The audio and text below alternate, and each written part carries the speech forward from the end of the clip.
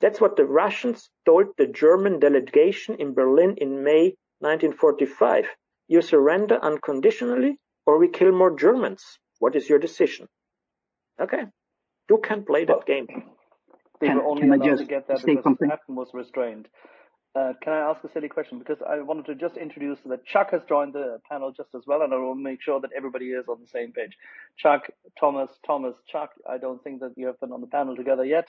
We're very happy to have both of you. Question also for both of you. Should we not actually allow Ukraine to press the advantage when they have it? Today's interview with Annalena Baerbock, the German foreign minister, stipulates that she says, and I'll summarize just very briefly, everything is now about air defense. The tank question is secondary. Is that true? Is that pressing the advantage? Yeah, that's silly. To who? No. Secondary to who?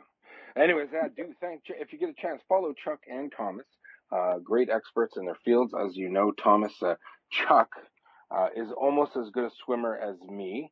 I have my my life-saving, it's a white badge here, life-saving in Ontario, and Chuck is also a Navy SEAL, so I think that he gets a pass for the swimming, treading water. I can tread water for 3 whole minutes, Chuck. I don't know if you can.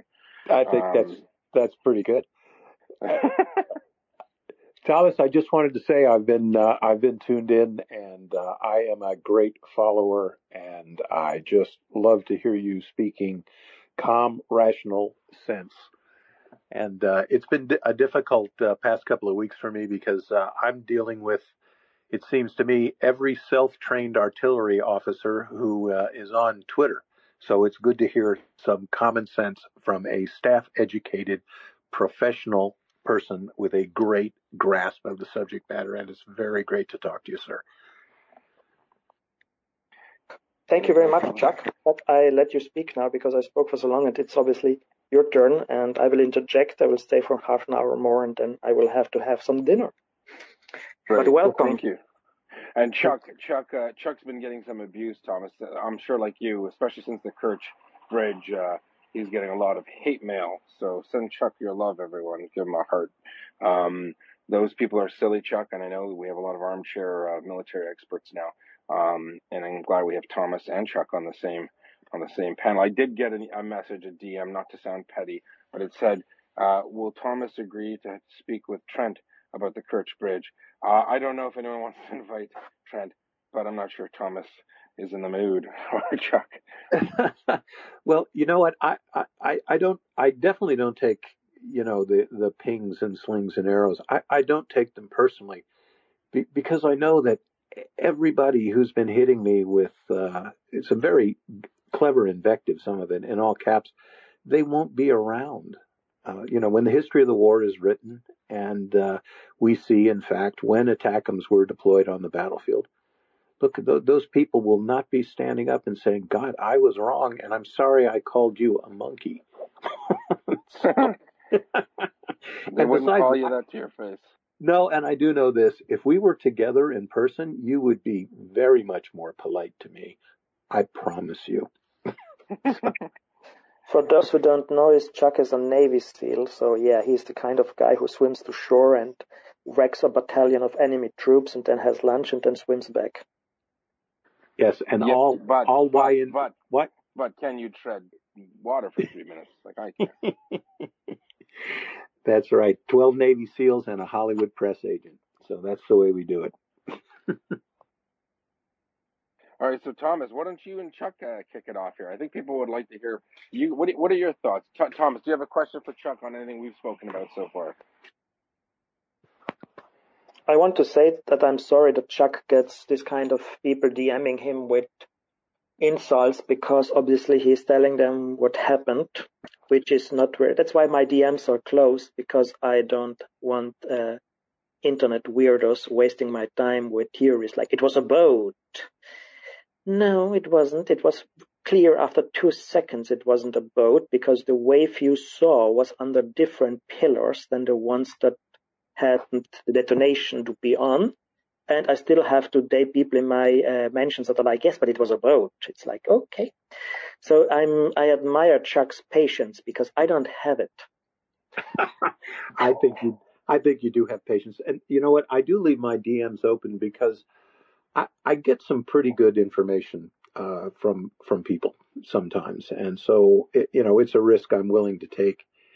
But again, I just remind people, do be polite because I am very big, and Yes. although I am slow to anger, I will crush your little head. No, I wouldn't absolutely He's do very that. polite.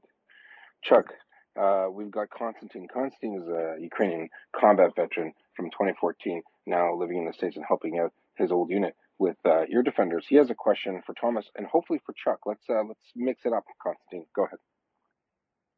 I wanted to ask.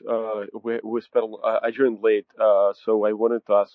Probably we've been through this topic, but I would say I want to ask Thomas. What would be?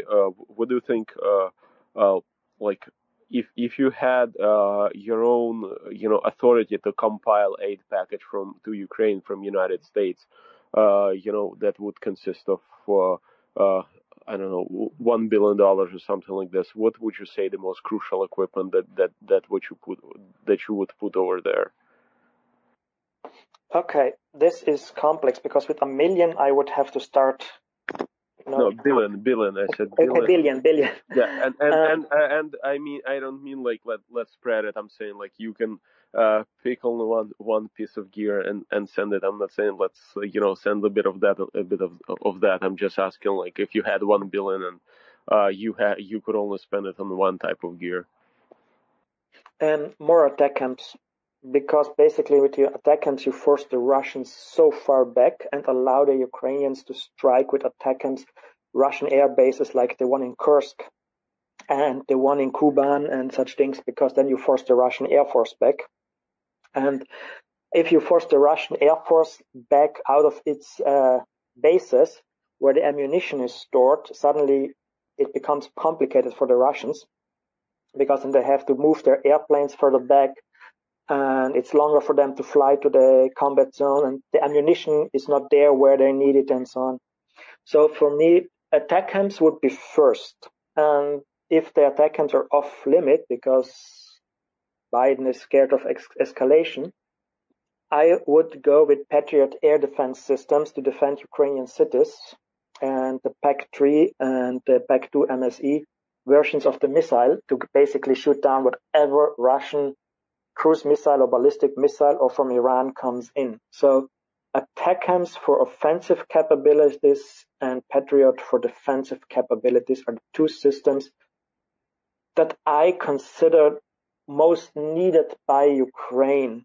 It's not going to help save soldiers' lives on the front, but it's going to help in the logistic fight and in preserving Ukrainian capability to heat the country and to provide electricity for the people and industry. So those two are for me the most important. Thank you for answering that. And quick follow-up. Konstantin, just before you go in, so what Thomas is referring to for those learning, staff officer and planning, the deep in a defensive battle, or the deep battle, deep fires are the most effective because that's what allows you to limit the enemy's attack on you. That's why it's so important. Sorry, go ahead, Konstantin. And my follow-up, you said Patriot systems. What is your opinion on THAAD? I'm sorry, I cannot probably pronounce it right, but it's THAAD air defense system that United States also has. Can those be on the table as well? And just your general, take on those systems in comparison to Patriot and in general in this conflict, in this war. At every system, you have to look at how the capacity, how good it is technological wise, and the numbers. THAAD is very new and has just been deployed and is mostly used as a ballistic missile defense. So there's not that many around, and the Americans have very few, and I don't think they will part with that.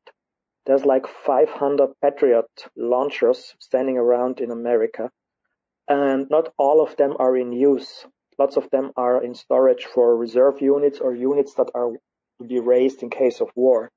So if a country like Sweden that got Patriot, they ordered them newly built from Lockheed Martin. So it took 3 years to build them and get them to Sweden.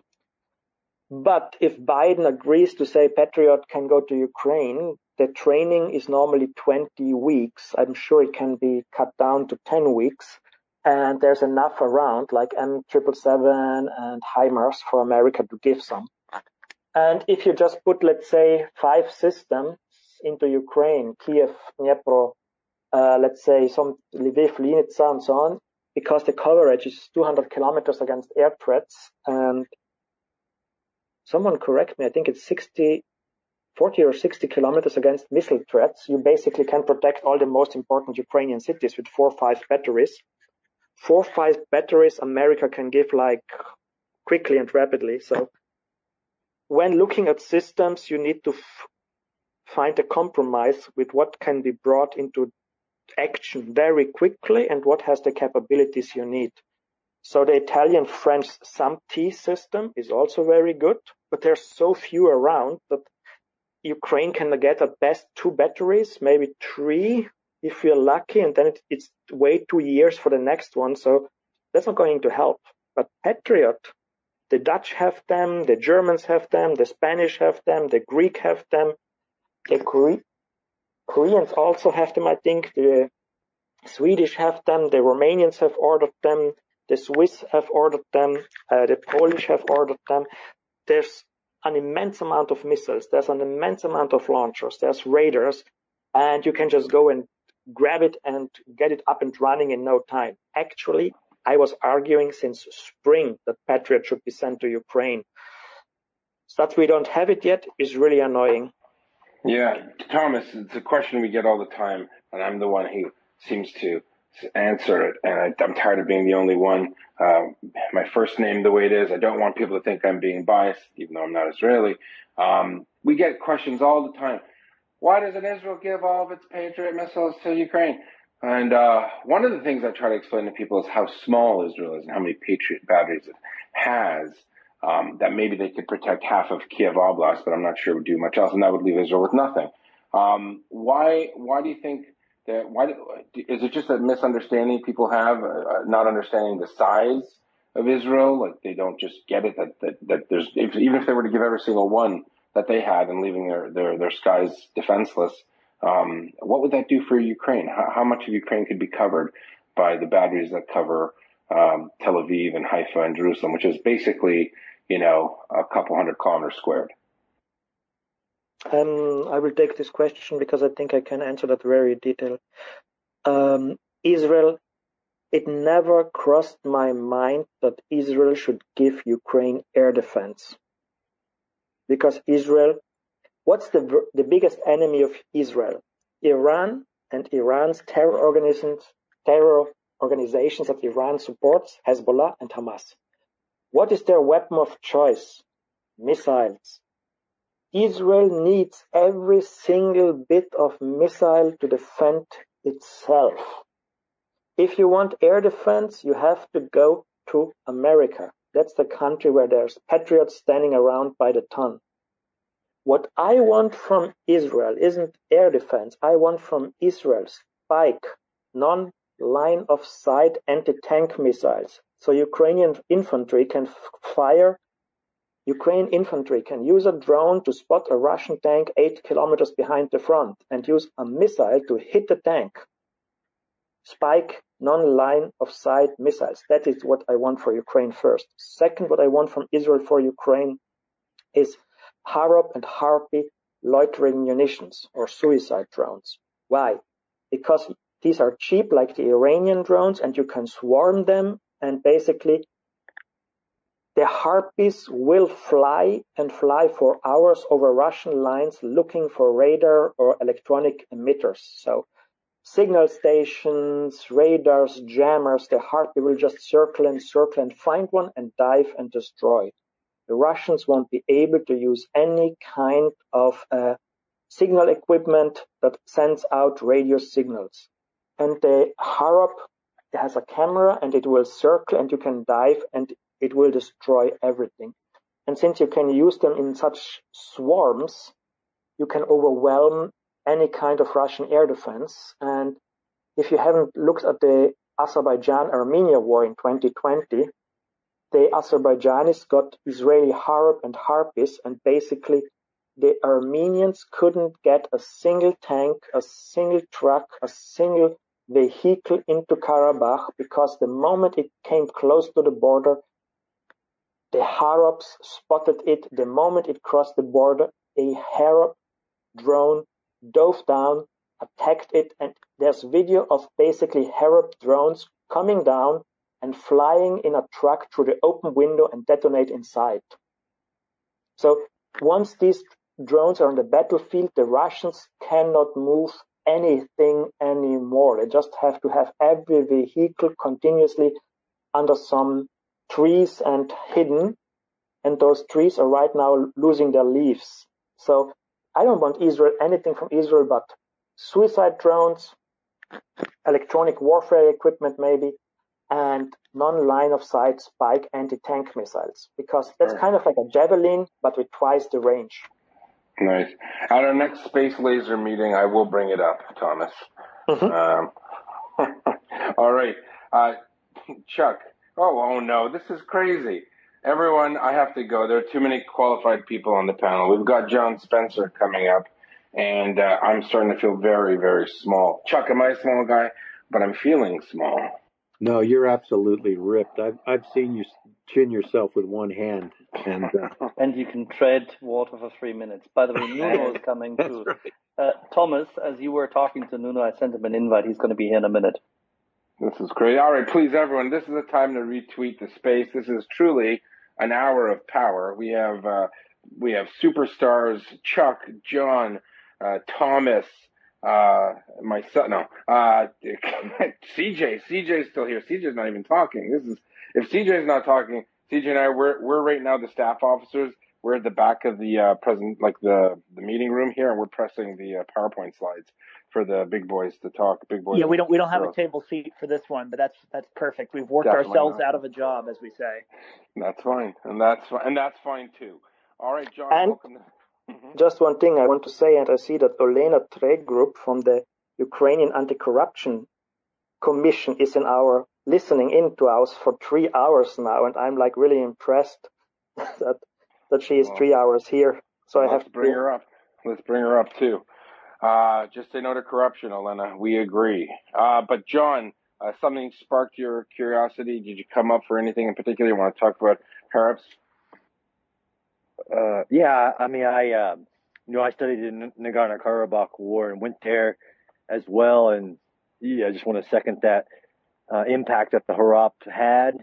I mean, the spike is, I think if I had a Christmas list, the spike would be on there. It just might not be as high as the Harap and the TB2s, more TB2s that the Ukrainians have shown how effective they can be with those. And I 100% agree. I'm pretty interested today. I know we haven't brought it up today, about this belief that somehow Russia could mass with the Belarusian forces and make another run at Kyiv, and how hilarious that comment is. Thomas. I have a thought that maybe Chuck wants to say something. Oh, Chuck. We spoke about Belarus. I gave my opinion about that. That is completely ridiculous. So maybe someone else wants to speak about that now. Fair enough. Well, I think I'd only be supporting fires because Mr. Lukashenko is walking an absolute tightrope. And we've already seen pictures of him in previous years actually having to jump out of a helicopter carrying his own little Krinkov rifle. That's not something that someone who's secure in their job has to do.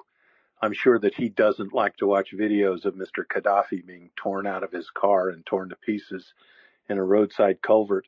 And there is a lot of question about whether or not his army would follow his orders to invade Kiev. I don't think that's going to happen either.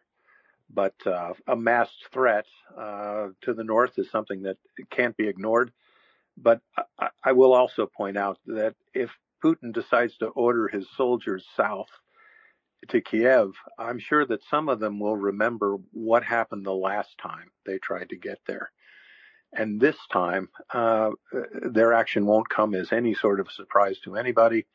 And there is something called a kill box, folks, and that is where you have cranked in every conceivable predetermined firing position with your artillery, and you just pray for somebody to wander in there. So my opinion, I'm sure, matches John's and Thomas's as well. But I think it's still something to watch. Yeah, I was going to say, when I was asking Thomas the question specifically about fires and all the effects, the new effects that the Ukrainians have, is that, for the last 7 months, probably the last 4 months in particular, every bit of terrain on every border crossing between Belarus and Ukraine has been cited not once, not twice, a dozen times. It's got a look over by everyone, and those, you call them kill boxes, we call them kill zones. Woe unto whoever decides to cross that border. I think it'd be an absolute bloodbath. And Thomas is right. I said they wouldn't get a kilometer in. He was right. They would definitely let them get in several kilometers so you can get more of them into that box, into that trap, right, Thomas? And that's where we're at. So, okay, we do have a bunch of people. Thomas. Just a quick point to the kill box. Kherson is a kill box. The Ukrainians want the Russians to send in infantry because that's the step. It's flat. You can hit them with artillery, you can hit them with HIMARS, and you can kill masses of them. So the Ukrainians, if the Belarusians come over the border, they want to bring them in and say, look, there's a lot of forest. Fill that road in the forest. Fill it with troops. The more tightly packed the Belarusian troops are on this road, the better. Come on, bring more in. And then they're going to smite them. Well, you made a good point as well about Kherson, and I'd like to touch with John about that. So a lot of people, criticized us on this basis. Ironically, we said that the Russians are moving troops over and the Ukrainians can dictate. The Ukrainians are dictating who comes across, in that they're leaving certain, avenues to bring in people on barges, not heavy equipment, but, troops. And so why would they do that? Exactly what you just said, Thomas. They want as many troops in the wrong place as possible. But John, doesn't that mean that when the final moment comes, those who don't surrender, what's Kherson going to look like with, 25,000 troops, maybe 10,000 surrender or retreated? What happens with 15,000 desperate Russians hanging around Kherson? Is there any urban ops game plan for the Ukrainians there, or is it simply a matter of isolate and force a surrender? John? Yeah, I mean, great question, and this is what we teach in that course, right? So I personally believe that there's no Russians that are going to do like an Avestal or Mariupol defender and just fight for every inch. I just personally don't think so. The Ukrainians have done such a good job of setting the conditions to allow them to, and set the conditions. Like, they have the initiative, they have the momentum. It's their battle. There are approaches if the Russians are somehow stubborn, and the ones that do eventually get trapped, the 15,000 or so, there are a couple operational templates you can approach, like the bite and hold, the anaconda, just tighten the noose around these forces. But we've seen what happens if they can't retreat, if they have no back door, they don't fight to the death. They surrender, and I think that's what we'll see in the future. And I, too, have gotten that 100 times, questions about I personally don't think that Kherson was a feint for the Kharkiv offensive. I think there are two separate operations, and the enemy gets a vote. But there's no surprise. That's one of the things I've found very interesting, is just not only the weapons technology, but the Ukrainians' intelligence is so good. And like Chuck has pointed out so many times, the partisan efforts that are going on inside, the special forces, it's all this intelligence picture that prevents the Ukrainians from being surprised, right? If we know it, then you can be dang sure that the Ukrainians know it, and surprise in warfare is everything. So there's going to be no surprise to those forces in Kherson. The surprise is on the Russians on when is HIMARS o'clock. So, John, when with reference to the Anaconda, we're gonna choke and close it in quicker. Is there any point where you think that the Ukrainians would completely destroy every like the Antonovsky Bridge to passenger traffic, and then every barge? Is there any scenario where completely cutting them off and not even giving them a chance to leave? Is that ever in the cards, or is it dependent on obviously, as you said, the enemy has a vote? Is it somewhat better to perhaps leave some egress and also for your eventual bridgehead across that river? What do you think? Yeah, I mean, it absolutely is a possibility, and that's a very high-level commander's decision on whether to lead them the Golden Bridge. I personally think that isn't one of the favored courses of action, that if they can trap these forces and force surrender. But if it's a decision between destroying Kherson's infrastructure and city versus allowing for that Golden Bridge, but we've seen that they've set that condition to not leave that open. I think but it is an analysis, like, of the capabilities of the forces in that region with other priorities, right? The enemy is still getting a vote in other locations, which do decide the asset to get assigned to the different fronts. So could they lead them this Golden Bridge that we call it? Maybe. I don't think that they would want to, because the strategic objective of Ukraine is to force the Russian military to culminate. That means that they can no longer continue operations, offensive or defensive. If they were to leave the Golden Bridge open, that could be a decision in order to save infrastructure and city. But I think they've set the conditions to where they can reduce that risk of destruction to increase the likelihood that they can kill or capture this force and take it away from the Russians, so they can't pull it back and reconstitute it and push it to somewhere else. If they ever decide that they just want to give up Kherson. But we're seeing that Putin's not doing that. He's doubling down, even in common sense rationale, that the forces are just getting encircled more and more. And John, I agree with you, but I think that the opportunity exists. The Russians have by maintaining a presence around Kherson, they've put themselves in a almost ridiculous tactical position at this time. And although Sun Tzu says build a golden bridge for a fleeing enemy, I think Ukraine is going to take the opportunity now to defeat these people who've put themselves between the jaws of the crocodile. And, it's better to compel their surrender, which I think will be rather easy to do. And again, I always like to do this, bring it down to the squad level. Look, these guys are undersupplied, they're underfed. Pretty soon they're going to be cold, and it's pretty hard to swim a river that's a mile wide. So I think eventually we're going to see that front collapse, because I don't think Mr. Putin has the political will to allow competent generals to tell him the way things are, that the 49th Combined Arms Army is in a almost untenable position, being supplied by barges. They're widely spread. Again, today, in the last 24 hours, suppression of enemy air defense missions have destroyed 8 more Russian SAM sites. Working from outer space down, this means a lot of things. This means that there's not going to be much Russian close air support to meet the Ukrainians as they converge on Kherson along all of its wide front.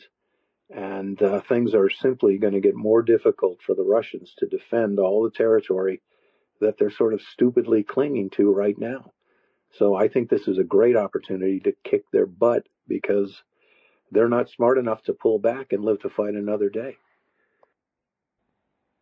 No, I look to you for that day-to-day tactical operations. So 100% agree with you. That is an unlikely course of action. I just don't have the overall Ukrainian operational picture, but definitely is in favor of them versus what the Russians are, just sticking to holding that ground. I 100% agree with you. Yeah, absolutely. Yeah. I'm sorry, Thomas. Please go ahead. I just want to say, in my view, the Ukrainians want to destroy this Russian army group. kill as many as possible, take as many prisoners as possible, because a defeat of that size will destabilize the Putin regime beyond repair. That's not the Russians have said we retreated from Kiev as a goodwill gesture. They said Kharkiv was a pre-planned redeployment, losing a combined arms army, which is completely annihilated on the other side of the Kherson River in territory that Putin annexed. He can't say it was redeployed. It was redeployed 3 feet under. This is a defeat. He can't lie away to the Russian people. And that's why I think Ukraine will not let them escape. They will destroy them. Like at Stalingrad, the Germans were destroyed. Come winter, these Russians, even if they're still in hold of Kherson, they will freeze, they will starve, they will surrender, or they will die, and Ukraine will have destroyed an army from which the regime of Putin will not recover. And that's it. Chuck's going to take the ball and run with it in a second, or John. I wanted to introduce everyone. We've got Nuno Felix here. So we've got Special Forces staff officers. We've got urban warfare specialists, top in the world. This is basically a military university right now, so we're going to start asking for tuition in terms of pizza for the pizza party in Crimea. Do give them a follow. We've got a great panel today. Thank you, everyone. This is the Maria Report. We've been here for 24 hours a day, 7 days a week, going on 8 months, speaking truth to power, highlighting what's going on in Ukraine from Ukrainian voices and experts from around the world for analysis, understanding, and for context. Do consider following us on Twitter. The Maria Report handle is right at the top. And if you are inclined and you're able to, MariaAid.org is an excellent organization who do the best work that we've seen.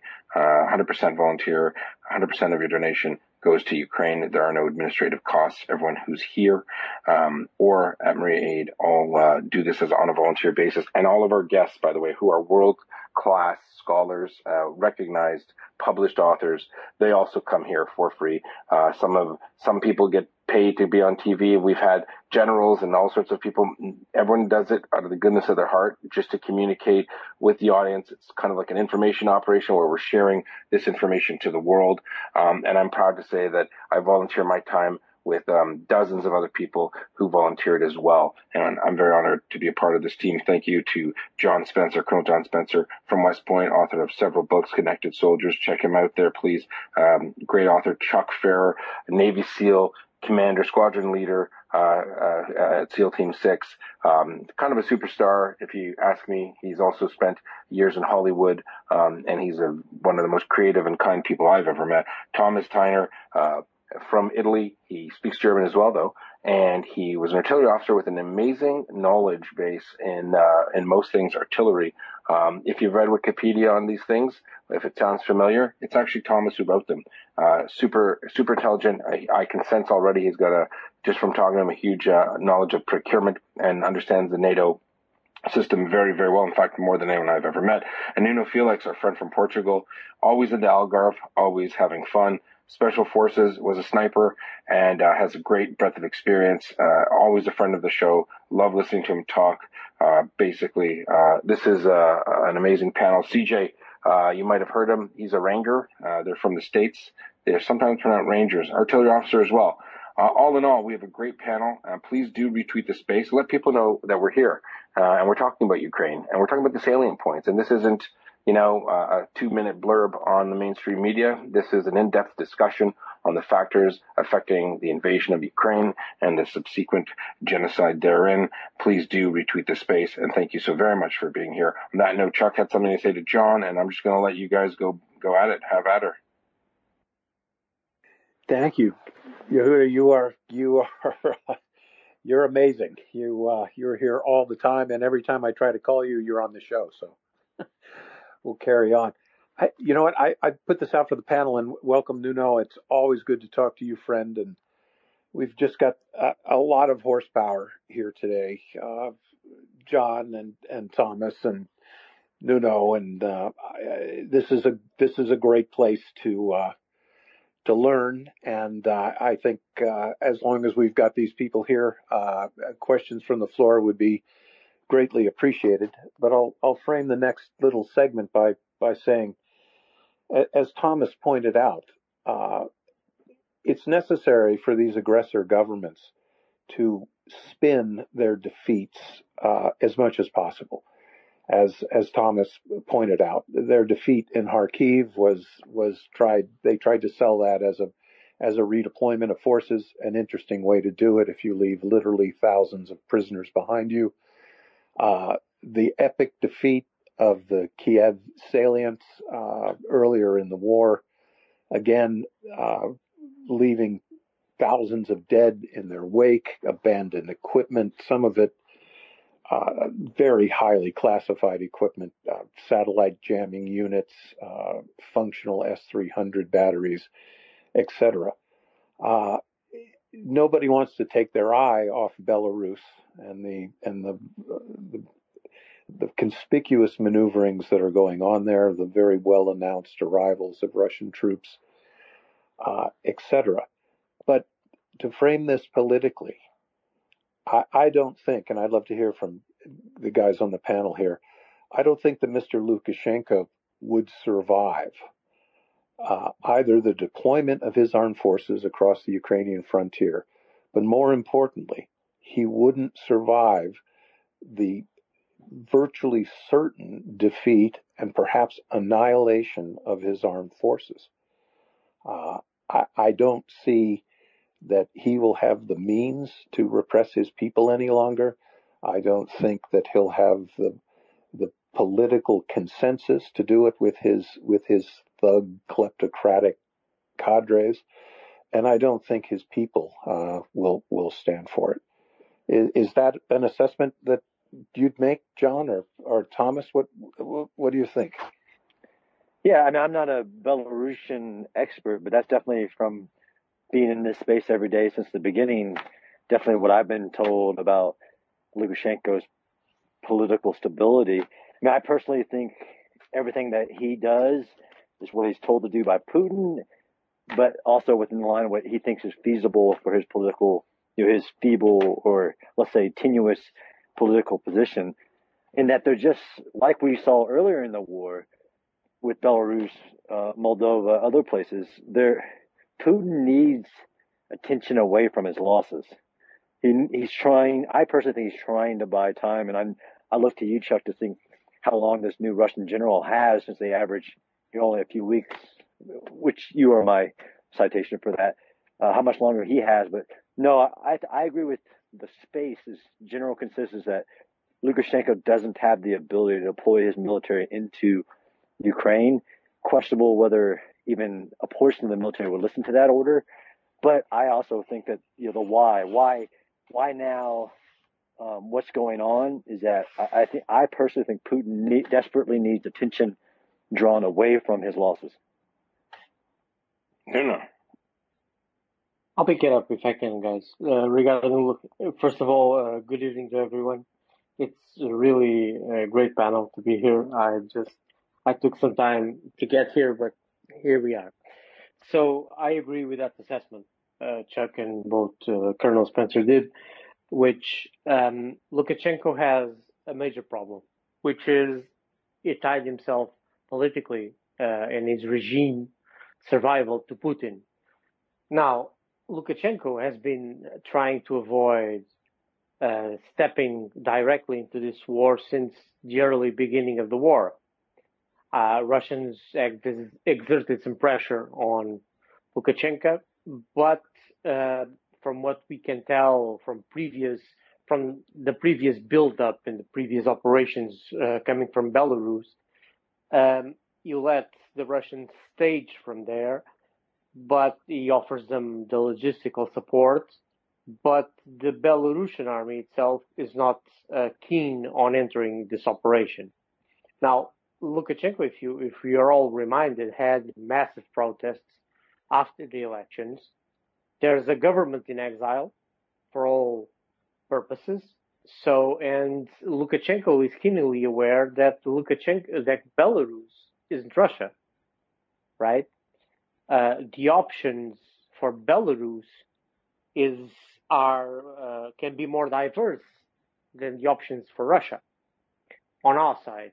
Let's put it this way. So in that sense, I think he's pretty much staking his political survival of trying to dodge entering this war. Now, the Russians really need a new front, or they at least need a fixing operation up north, which I believe it's what they are trying to do, a fixing operation up north, so that Ukraine cannot move some of the forces that are still in the north to more active fronts like Kherson and the Eastern Front. In that sense, Lukashenko is playing his role, but I don't believe for a minute, not with the data we have, that Lukashenko has shifted and is seeking to enter the war on Russia's side. That said, everything is possible, of course. We never know what's cooking there, but I mean, honestly, I don't believe Lukashenko will enter the war. We may be facing a fixing operation up north to try and fix some Ukrainian forces up there, while the Russians reconstitute other fronts with newly mobilized forces the best they can. Some people call it a demonstration. You say it's a fix. I think it's a demonstration personally, but I will ask this for you, the gentleman on the panel. It's a question we get a lot. Where is Ukraine going to be when the snow falls? Will it be east of the Dnipro and Kherson collapsed? Will it be all of Luhansk and just Donetsk in Russian control with Ukrainians oriented south in Luhansk? Is it all the way up to Melitopol or Mariupol?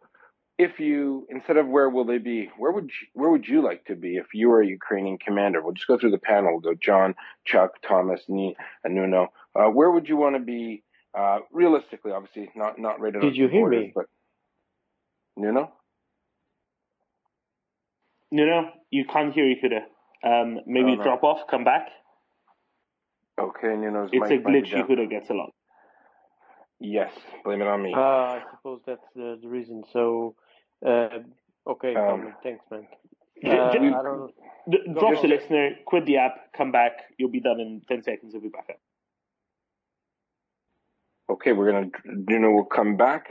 So, John, realistically speaking, let's make an assumption. Kherson will fall before winter really kicks in, and the Ukrainians should have control of everything west of the Dnipro, or not. Where would you like to be situated if you were a Ukrainian commander, and all things being equal? We'll start with John, we'll Chuck, Thomas, and then Nuno. Go ahead.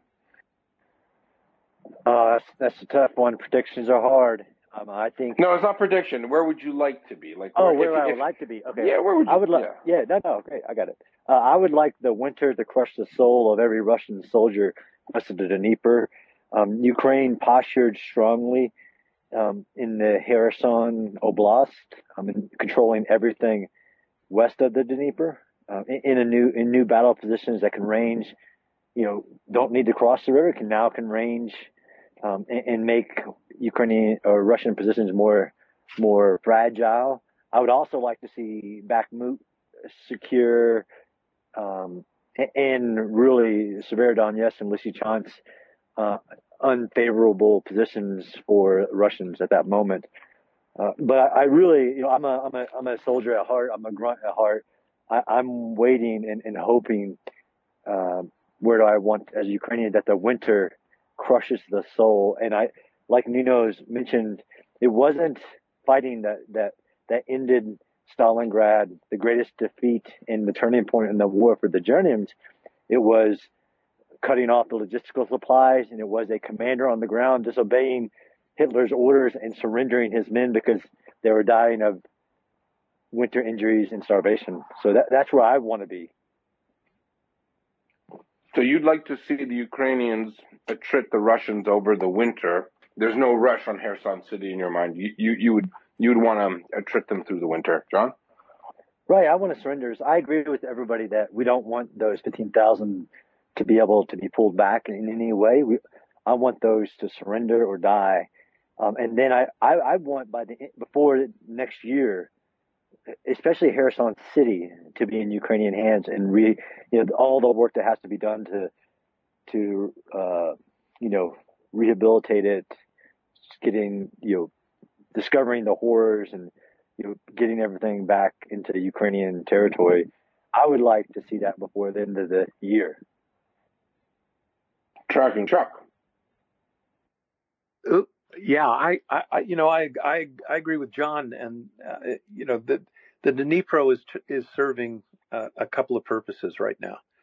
Right now, it is a barrier and an impediment to Russian logistics in terms of supplying the 49th Combined Arms Army in Kherson. But also, it is a barrier to the timely reinforcement of tactically stressed units north of the Dnipro. So right now, it's a barrier to the Russians. When the axe falls on Kherson and when the Ukrainians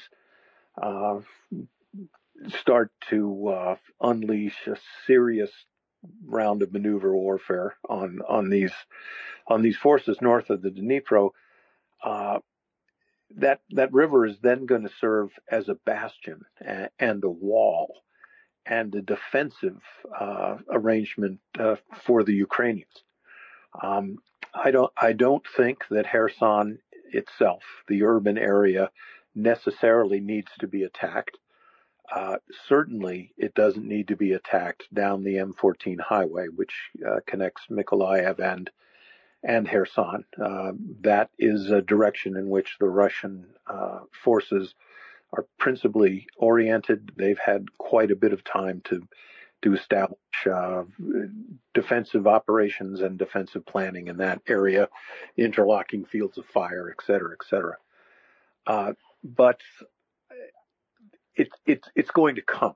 The Ukrainians are going to attack, and we're going to see that everything we've been talking about, how difficult it is to resupply this army of occupation, how it should have been pulled back, and how it's going to be much too late for the Russians to do anything about it when this blow comes, both in terms of, as I said, supplying them, but also, importantly, reinforcing them or even giving them maneuver options to retreat, because this river is at their back. There are no bridges left, or they've been interdicted.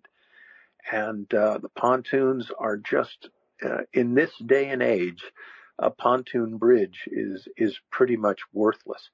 It has to be protected by counter battery radars. It has to be protected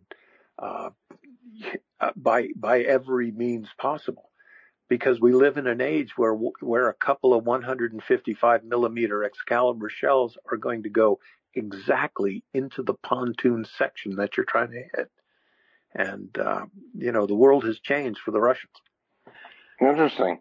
Thomas, we've got two for letting the almost third of Russian combat powers in Kherson. So I guess it's a huge resupply effort. So both John and Chuck are saying let them sit there and resupply while you pound them. What do you say, Thomas? Okay, I have a different opinion. If I could get my wish where I want to be in winter, I want to see the Russians in Kherson crushed as a signal to all the other Russians. Then I want the Crimean bridge to completely get smited, destroyed, blown up, ripped to pieces.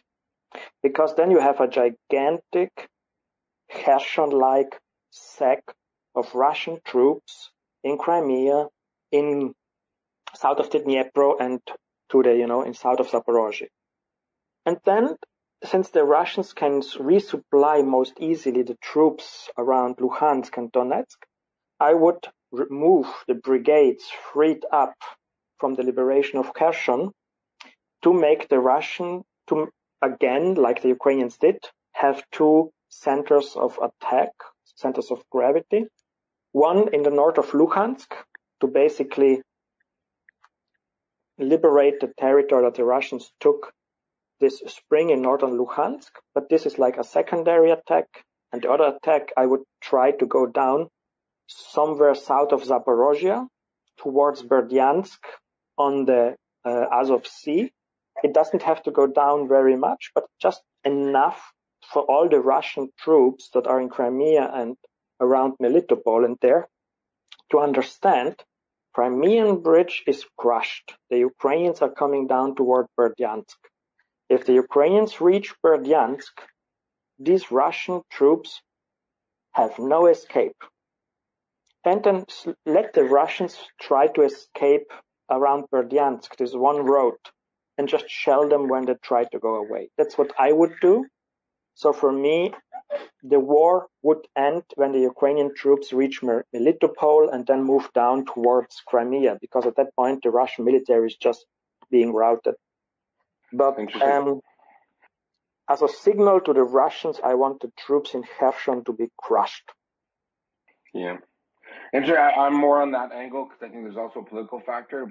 These are recently conquered territories, so they're stealing and kidnapping and deporting more Ukrainians. So as much as I'd like to see them treated in Kherson, I think it'd be better if it was possible to have them crushed in Kherson, push east, down from Zaporizhia, somewhere around Melitopol. That's where I'd like to start my winter. But that's just me. Nuno, what about you? I believe that I agree with Thomas. We need to crush them Ukraine needs to crush them in Kherson, because Kherson is the key to unlocking the operations around Melitopol. And it's also a political victory of the highest order. It's as Thomas was saying, that's something that Putin cannot explain away. Lie his way out. Basically, that's it. They cannot lie their way out of losing Kherson. It's a major blow. The moment you hit those forces, the moment those forces start to surrender, for instance, there's no way out for the Russian army to lie their way about this. And it will have a repercussion across all of the fronts, especially in the south. Because in the south, they'll have major issues with Melitopol.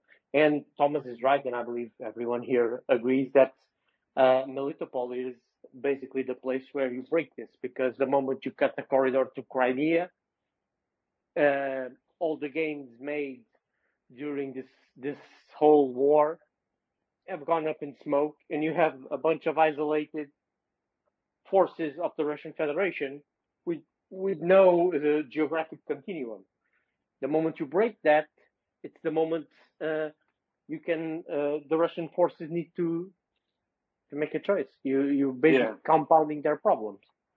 Well, the thing is, even if, as Thomas and you indicated, taking Berdyansk and that area would be a symbol to the Russians. The truth is, at that point, it's still too late for them, because, as he said, they can interdict them on the one road out. It would almost be perhaps I have an idea from what you've said, from everything that all of you have said, is maybe that'll be a negotiation. We'll let you repatriate the Russian soldiers in Crimea if you evacuate it nicely and we take over. That's a negotiation of sorts. I like negotiations now. I don't know if you heard us, Nuno, earlier. I was saying that the negotiations should start as how wide should the demilitarized zone within Russia be after the war? Is it 50 kilometers? Is it 75 kilometers? And what peacekeeper shall we put there? UN, NATO, EU? I think we need to start being serious about the concept of negotiation, because unfortunately some of the people in this space or in the Twitter world or social media think that negotiations begin with how much of Ukraine do we let Russia keep, and I think most of us are not about that. We've got two great questioners up.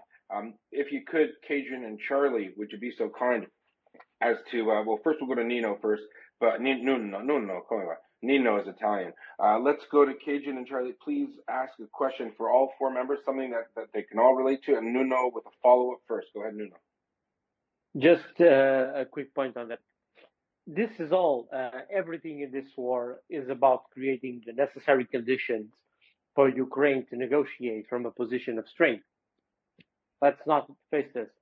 this is not the moment for negotiations. You do not negotiate when you're shaping the environment for additional to have a better leverage, to have more leverage and a better position in future negotiations. Nobody's marching to Moscow, right?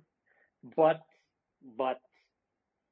if Ukraine needs to come out of this hole in territorial integrity, and if we can use that to leverage the Russian government and the Russian elites for a change. Now, even if you're dealing with Putin again, still, for some reason, which I do not find very hard for us to be dealing with, the real issue here is, at this juncture, there's no negotiation because the situation favors Ukraine. And I've seen a lot of people on social media saying, General Winter. Well, I got news for you. General Winter works both ways, right? The better equipped, the more... on a home terrain. The better equipped, the better trained, the better supplied army will usually, operating in its own lines, will usually dominate General Winter and use Winter to its favor. There you go. All right, let's go to some questions here. So let's go. Cajun was first. Charlie, unless Doman, did you have a special? Later, fine. Okay, let's go Cajun and then Charlie. Hey guys, what a great panel! And my question is really kind of simple. I'm old enough, as are several people on the panel and the audience, old enough to remember the dreaded Russian forces in Transnistria, how they were going to sweep out of Transnistria and attack Odessa from the west side, and all these terrible things were going to happen, and they were going to cut off the Ukrainian supplies from Romania. How and all that was just simple posturing for internal Russian media consumption and grist for the Vatnik social media mill. It seems to me that this whole Belarusian thing is not far removed from the threat of Belarus entering the war is not any different than the whole army in Transnistria. Does anybody see this any differently? Thanks. Who wants to take that first? I think I will, because I have to leave soon. Because I want some dinner. Sorry, guys. No, Belarus is absolutely not a risk right now, because, I mean, there is a government in exile. There's the Polish intelligence agencies, the Ukrainian intelligence agencies, the CIA, the NSA, the DIA, all these intelligence agencies that have penetrated the Belarusian military from top to bottom, and nobody sees any preparations for a real attack. This is just shifting around forces to force Ukraine to keep troops along the border. Same with Transnistria, because that was even more jokey.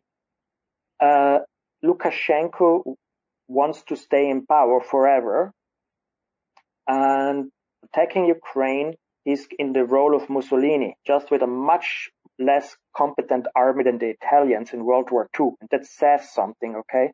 Because the Italians were one of the least competent armies in World War II. So Lukashenko is a mini Mussolini with a worse army, a worse economy, a worse technological basis compared to other nations, if you take it as a basis level like 1940 to 2022. And he is going into a much less favorable terrain with less troops than the enemy. It's kind of like, it's suicidal, so Putin doesn't care. Putin doesn't care at all. If Lukashenko has to die, Putin doesn't care. But Lukashenko doesn't want to die, so as long as Putin doesn't put a gun to his head, I doubt that Lukashenko will go into this war. All right. Any follow-up from Chuck or John? No, I agree absolutely with Thomas. It would be suicide for Lukashenko. And look, he's in it for number one, right? Plus, anybody he sends over the border, I mean, I could literally see these units running up a new flag en masse, changing sides as intact formations. Lukashenko can't risk that. And on top of that, I don't know if anyone's watched the latest Special Operations Forces capability exercise conducted by Lukashenko. It looks pretty pathetic. Cirque du Soleil? The Cirque du Soleil one? Cirque I don't know, circle the drain. It was laughable, and I don't think. But it was colorful, and it did have a bit of a groove to it.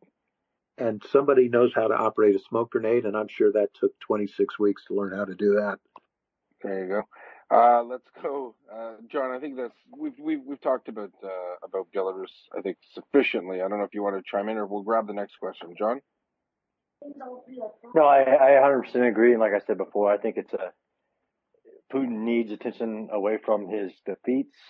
I mean, I am, like we all, there's a difference between Belarusian forces joining in and Lukashenko allowing again, and he should be held accountable for the Russians to use Belarus as a staging base to present another front that the Ukrainians have to commit, even though it's not, they have no chance at accomplishing anything other than diverting attention, a small force, something like that. So there's a slight difference there, though, between the Transnistria and Belarus as a staging place, and we see Russian newly minted train for 2 days to 2 weeks being put in Belarus for some, the grand master strategist of Putin's ideals that we have seen make him a very historic figure in my mind as the worst military strategist of the modern era.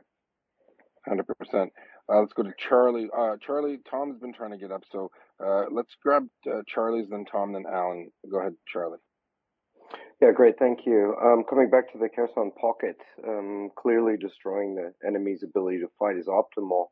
But my question is for Ukrainian leadership, does the welfare of the remaining population in Kherson enter the calculation? In other words, at what point does speed and liberation trump isolating the pocket and destroying the forces? I will quickly say something. I have friends from Kherson who actually fled from there, and they still have the fathers there to protect their family homes and so on. The city has been emptied of most people because the pro-Ukrainians all fled, because obviously the Russians were going house to house looking for pro-Ukrainians, taking them away. And you can imagine what happens when the fascists take people away in the night and these people are never seen again. So all these people fled the city. The city is almost empty. You don't want to destroy the city, right? So, but the thing is, you just have to attack on the north, because when you reach the bridge that is to the north of Kherson city, at the Antonovsky Bridge, which is actually north of the city, the remaining Russians have Ukrainians to the west, Ukrainians to the north, a mile-wide river to their east, and the Black Sea to their south, and that's it. And it's winter, and there's no food coming in, no heating, and they can't swim through the river because they will die of hypothermia. So there's no big problem for Ukraine to take the city, because it's basically like Stalingrad. It was emptied of civilians, obviously. And just Ukraine will want to not destroy the city, because then you have to rebuild it. But I don't see a problem for the Ukrainians here that they have to think about lots of civilians, because the population has gone down by 80-90%. 100%. Chuck, anything you want to chime in there, Chuck or Nuno? Also, to our friends from Ripley's Heroes, always told me great things about Jay. If you're able to pop in, send you a little DM, it'd be great to have you. Chuck, Nuno, anything to add on the Kherson pocket? Well, I do slightly. Of course, we've seen what Russian troops are willing to do to non-combatants, civilians, children, women, etc. But again, Kherson is permeated with Ukrainian patriots. Some of those are active partisans involved in direct action, and a much greater portion of those people are feeding intelligence directly into the battery commanders of surrounding Ukrainian artillery units. It's a very good question. Race against time. But I think any effort that the Russians take in diverting, murdering, killing, transporting innocent Ukrainians, those soldiers are not conducting the defense of Kherson. So the Russian commanders have a balancing act, right? Do you let people rape, killing, murder, throw people into the river, or do you have them man the defensive works around the city? As awful as it is, this is a calculus that even the Russians can understand, that senseless brutality is not going to keep the Ukrainians from slicing in on their terrain. And again, I don't know when the Kherson pocket is going to collapse, but it is inevitable. It's inevitable. 100%. All right, so we're going to grab a question from Tom, then Alan. Tom, go ahead. Tom's our resident psychologist from the United Kingdom, and he had a question for the panel. Go ahead. Sorry, Tom. Yeah, thanks for letting me up, Yehuda. Thanks very much for joining us, guys. I was wondering how this might end. I know that Thomas said earlier that he doesn't think that Putin will survive losing this war, and I'm inclined to agree with him. And Thomas was saying that perhaps mid-level army officers might kill Putin. And I wondered if the panel could say something as to what that might look like. I know it's a bit of a vague question, but it seems like Russia's more of a police state than a military state. And what I mean by that is that, like, police and sort of secret service type, the Siloviki basically there seems to be a lot more money and power in their hands than in the military. So what might a palace coup look like? Should I take this? Yes, Thomas, I'd love to follow you instead of go in front of you. Okay. Same here. Okay. The thing is, if I look at coups that have been undertaken, like in Africa, most coups are now by captains or majors. The thing is that in Russia, the elite divisions that should protect the regime, the First Guards Tank Army around Moscow, is basically doesn't exist anymore. It was destroyed in Ukraine by Ukrainian advances, artillery, and just the Ukrainian fighting spirit. So there is still officers in Moscow because there's school and ministries. And how would it look like? It would look like very much like the coup that the German military tried against Hitler, you know? Basically, the mid-level officers in the general staff are fed up with what is up there, and they need to kill the dictator. Because when he is gone, why should some unit fight for Putin if Putin is dead? So the thing is, how to kill him as a start for a coup. And I think that's the problem that the officers have to answer. There's a guard regiment that Putin has. If that's in, then it's really, really easy. Like with the Tsars, you know, if you wanted to, your father have, if like a Tsar that had been unpopular and his son wanted to take over, he just got the guard officers to kill his father. Happened quite a few times in the Russian Tsar family. And so if the guard regiment is in, Putin is dead. If the FSB, Special Detachment, and the Federal Security Offices, FSO, Federal Security Office or officers are in that protect Putin and state government officials are in, it's also very easy. If not, the officers have to figure out what to do. And basically after that, you will see everybody in the regime will be like, oh, I always was against Putin. They will all switch sides once he is dead. Just look at Romania, Ceausescu. Until he lived, his Secret Service people tried to fight the revolution. When he was dead, the Secret Service people decided to melt away and disappear and form political parties. And that will happen in Russia too. So for me, the question is there a way the CIA can help Russian disgruntled officers whack Putin? That would be beautiful. Like give them some spike anti-tank missiles or javelins to blow up his car or his helicopter or something. And after that, there's a handful of regime loyalists that will go down with Putin, like Shoigu and Gerasimov. You find them, you line them up, you shoot them.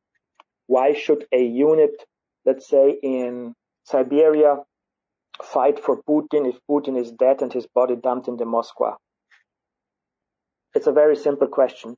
If he survives like Hitler did on the 20th of July in Germany, you have a problem. So what the Russian junior officers need to do is to make sure they kill him. And that's it. How protected is he, Thomas? Psychopathically protected. It's better protected than the American president. So that's the problem. But in Russia, everyone is corrupt. Everyone. So it's just a question of finding those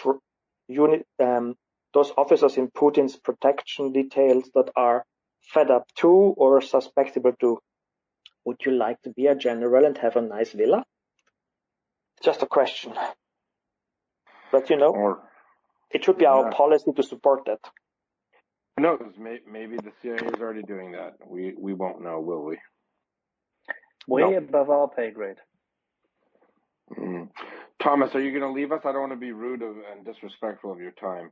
I understand you're hungry. The thing is, I see that there's a hand from Domen up. I think he had a question. If it's for me, I will stay and answer it. If it's not for me, go. It's a short question. I think you're gonna enjoy it, Thomas. It's a question for the whole panel, but let's have Thomas go first. Yeah. So imagine that there's a big war going on, and you're all called in, former, currently serving officers, NCOs, whatever. So Thomas, you're assigned an airborne special forces company to lead. Colonel Spencer, HIMARS battery. Chuck, tank battalion, that seems like your thing. Nuno, artillery battery. Yehuda, you just scream like an attack helicopter wing commander. Yeah, exactly. Yeah, exactly. CJ, maybe you get a frigate to command. How's that gonna end up? Because that seems awfully like some testimonies from Russia coming in from former officers being called up during this mobilizatia and assigned very different roles from what they're actually trained to perform. I think I will go first. Look, if I'm assigned a unit that isn't artillery or some staff unit, doing some planning about disrupting logistics and fire missions, if I'm like told you had a special forces unit, I would hope that I have a competent non-commissioned officers who knocks me over the head and lets me lie there and takes command of the unit and saves everybody's lives, because I have no clue how to command a special forces unit, and I wouldn't want it. So what the Russians are doing, throwing officers of all kinds of backgrounds into completely unrelated units. I'm Alpini, I'm light infantry. I have no clue about tank tactics, so I couldn't command it. And the Russians put sailors and naval officers and aviation officers into tanks and sent them into battle. And it didn't work out very well. So my old non-commissioned officer, who was named Italian Tempesta, which in English is storm, I know for sure he would knock me out and take command. So I can only hope that everyone gets, like if you get to command a frigate, CJ, I hope that there is some commander in there that says, you know what, Captain, sit down in your cabin and don't touch anything. Because obviously we have a responsibility to the men that we command or that we work with or that we have in our units. And I wouldn't want to go anywhere that I don't have a very clear understanding of what I'm doing and that I can bring absolutely no harm to the man with me. It's completely clear that I would never, ever even accept such a command.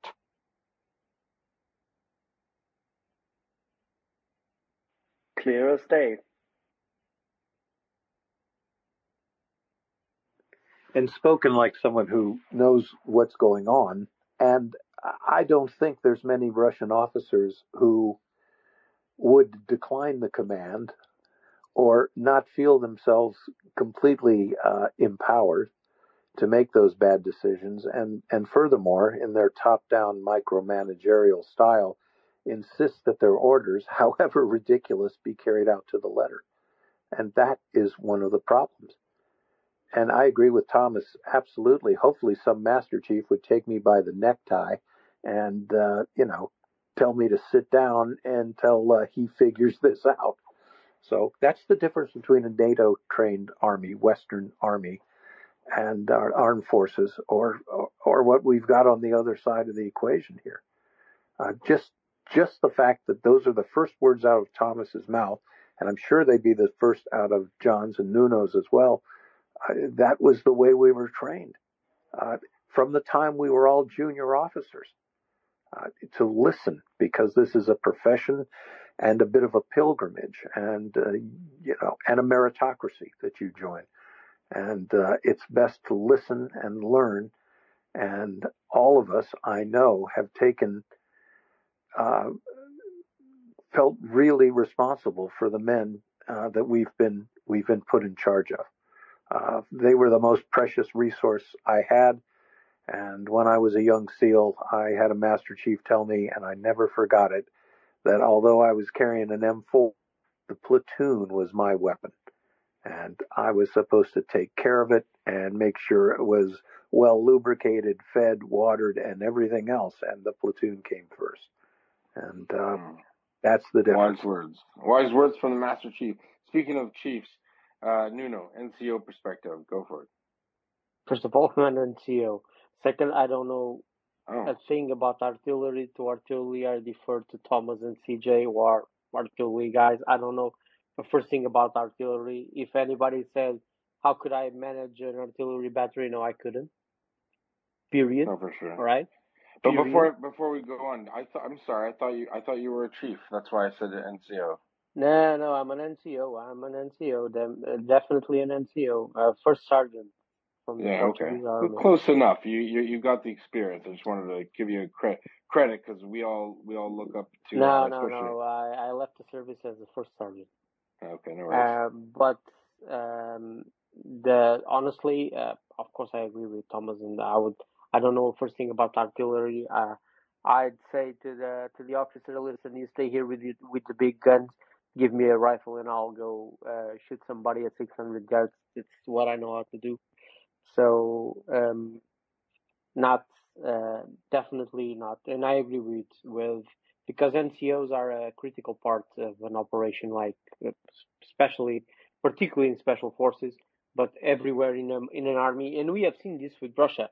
I think everyone here agrees that the absence of a professional NCO corps is one of the critical mistakes the Russian army made while designing its force structure.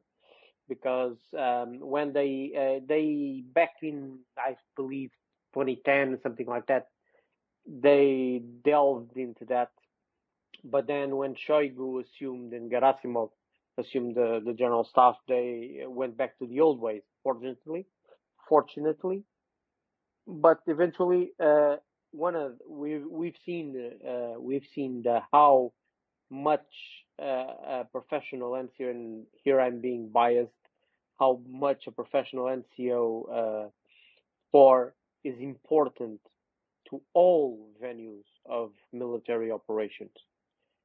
And I think Chuck was an officer, Thomas too, CJ is an officer.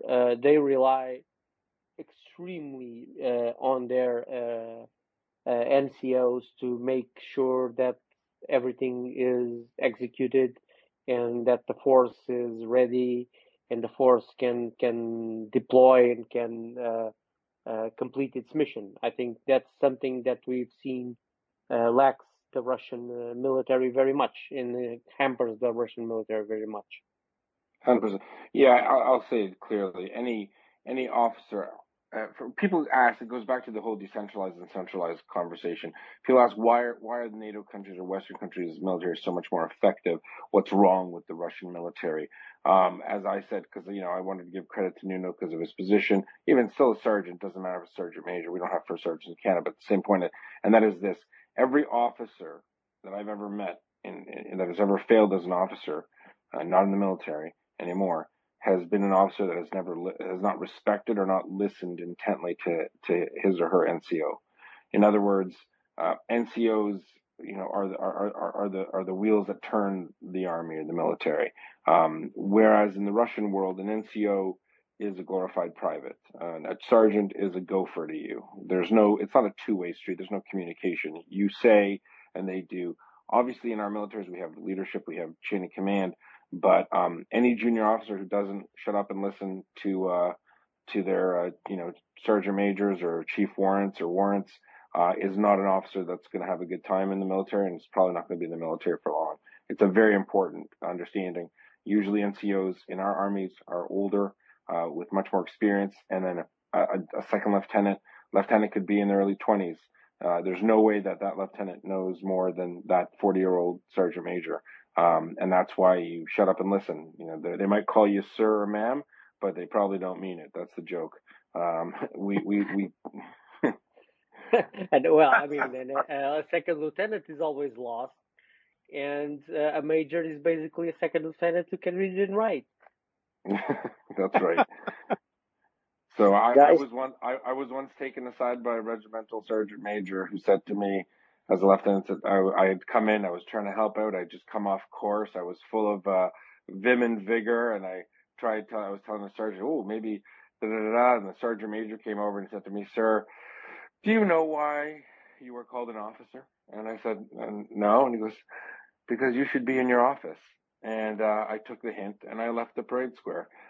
It's that type of now that wouldn't happen in the Russian military, right? The people would be shooting people. But yeah, Chuck, you wanted to jump in?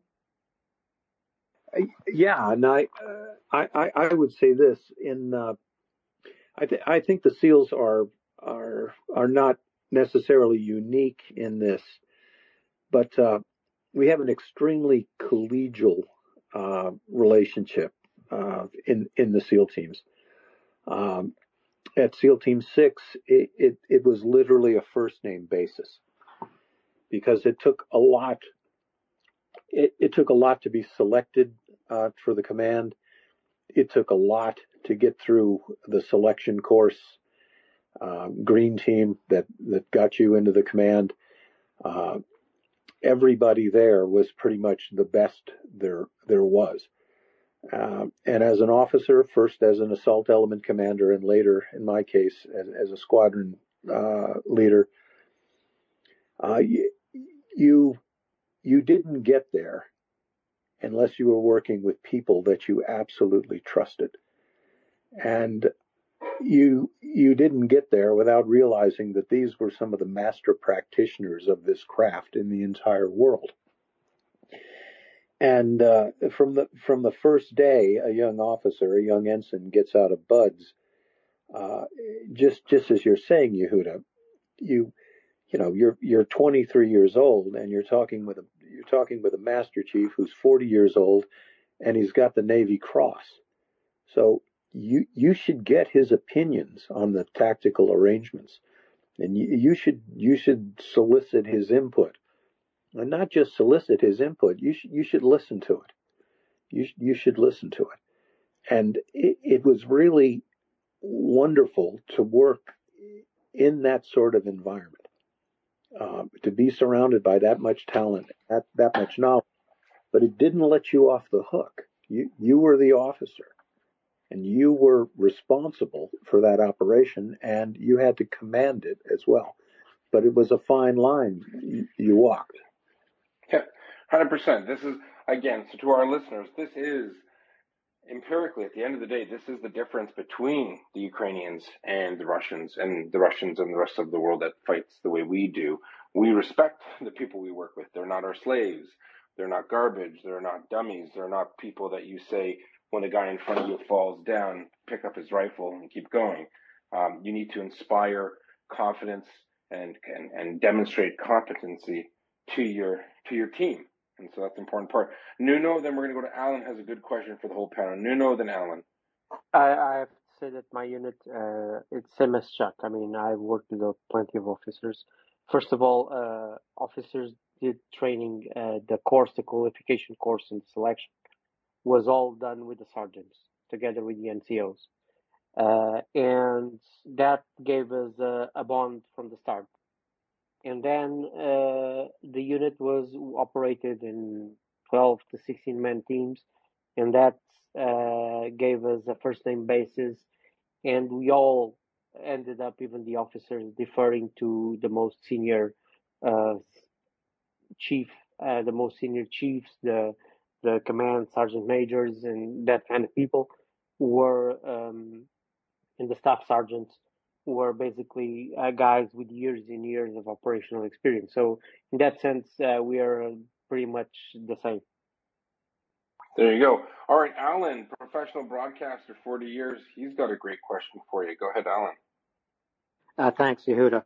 So Chuck spoke just now about listening and learning, because this is the professional approach of every NATO army, other armies around the world, South Korea, Australia, etc.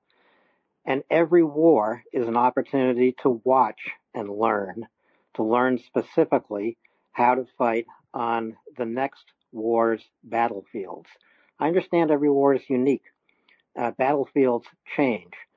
So my question for Chuck and Thomas and Nuno, CJ, you also, Yehuda, as you have watched this war against Ukraine unfold, are there assumptions you had on February 24th that you've given up?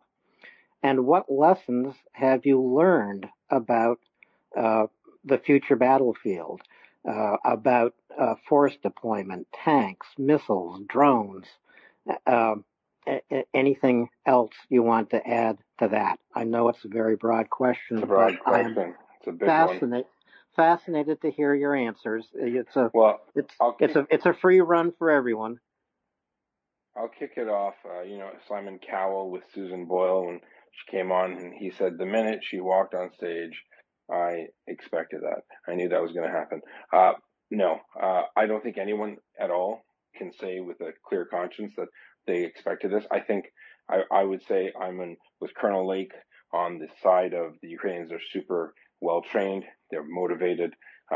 But no one really, I don't think anyone really expected the Russians to be so bad.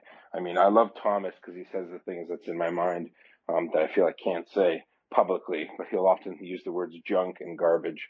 And I can't stress how precise those terms are, because we saw it from the very beginning. And it was the first week, and then the second and the third, and then it became a pattern. And I realized that, in fact, the Russians are nothing what they train us in staff colleges to do. When they train us to fight this, vague enemy, Ariana, utopians, and all sorts of different names, we're obviously looking at Russian equipment, and we expect them to behave a certain way in the battlefield. We expect them to withdraw after sustaining certain casualties, to regroup, to reconstitute somewhere else, to form a unit that's combat effective against me later on. But none of that was true. So from my perspective, their underwhelming conduct in the first, not just week, forget the week, let's give it a mulligan, but in the first month or so, and just the videos upon videos of decimated Russian units with seemingly no understanding of tactics whatsoever on the basic level, no tradecraft, the defensive positions that look like garbage dumps. From one end of the spectrum to the other, I saw nothing that resembled a professional army. So if you extrapolate that and pull it all the way through, whether it's their Navy, the top ship of the line, boom, done, children manning the air defense, who knows? It's a nightmare. So for me, maybe better assessment of enemy capabilities is there. The whole drone aspect, the whole maneuver warfare reinforced the knowledge I was taught. I didn't make it up. It's stuff I was taught, obviously. The use of armor, where people said armor is dead, or some people said it, and we're taught no, you just have to use it, effectively in the missions that they're required. That reinforced. There was a lot of reinforcing of certain things, but definitely the bogeyman we thought was Russia wasn't there. That's my take on it. I'm sure Thomas is cooking up some pasta, I feel. If he still wants to answer that, if he's on, I think he's just listening. No, I'm on. I will answer, but this is the last I do, because then really I have to go up for 4 hours and find something to drink. And the cat is scratching the door because I didn't give the cat food. The moment I understood that the Russians are going to lose this war, when I saw VDV columns driving down Ukrainian villages outside of Kiev with any whatsoever recon or units on foot to secure the side lanes, and the Russians just got killed so quickly. Their bodies and their corpses were still lying on top of their vehicles. And this is the elite of the Russian army. This is like that was me too, Thomas. That exact video is the one I'm talking. When they had no screen, they had no recce. They just drove down the street like they're going to the store. And I wrote on 18th March an article which is still pinned to my profile that Russia has lost this war, it's over, and we're just looking at how long it takes for the Russians to realize it. Because if you go in with such incompetence in infantry tactics, tank tactics, artillery tactics, air tactics, I knew that the Russians' equipment is overrated, because that was the basic what I learned in Italian military. Everything the Russians tell you is a lie in their equipment. But I assumed that the tactics, at least the basic things like you just don't drive into a village, you screen it, you send a recon unit ahead. You split your force in little groups, so if one gets attacked, there's one behind that can come to the aid of the first. Nothing. Just drive down. Maybe it's Russian racism also that the Ukrainians are not capable of defending themselves. But when you see this incompetence by the elite of the supposed second army in the world, it was clear that everything that comes behind these paratroopers is even worse. So that's it. The Russians have no chance to win this. It was over. I mean, it took a week to understand that the assumptions that I had that on the level of personnel training, the Russians were good, even that assumption was completely completely wrong. He was blown away, literally. Guys, I have to leave you. Sorry. I have a really angry cat. The cat is destroying the door. Thank you. Yeah, well, the cat has a really hungry though. Yep. And all the best, guys. And just to jump in, right? Thomas said you have to grab a drink. I bet it's a Barola, something quality in the Serbic, just like yourself. Oh, I spent too much time in England. I'm gonna go for some black tea with milk. There you go. Perfect. Thanks everyone. Thomas. Thank you. Thomas. Thank you. See you everyone. soon. Theiner.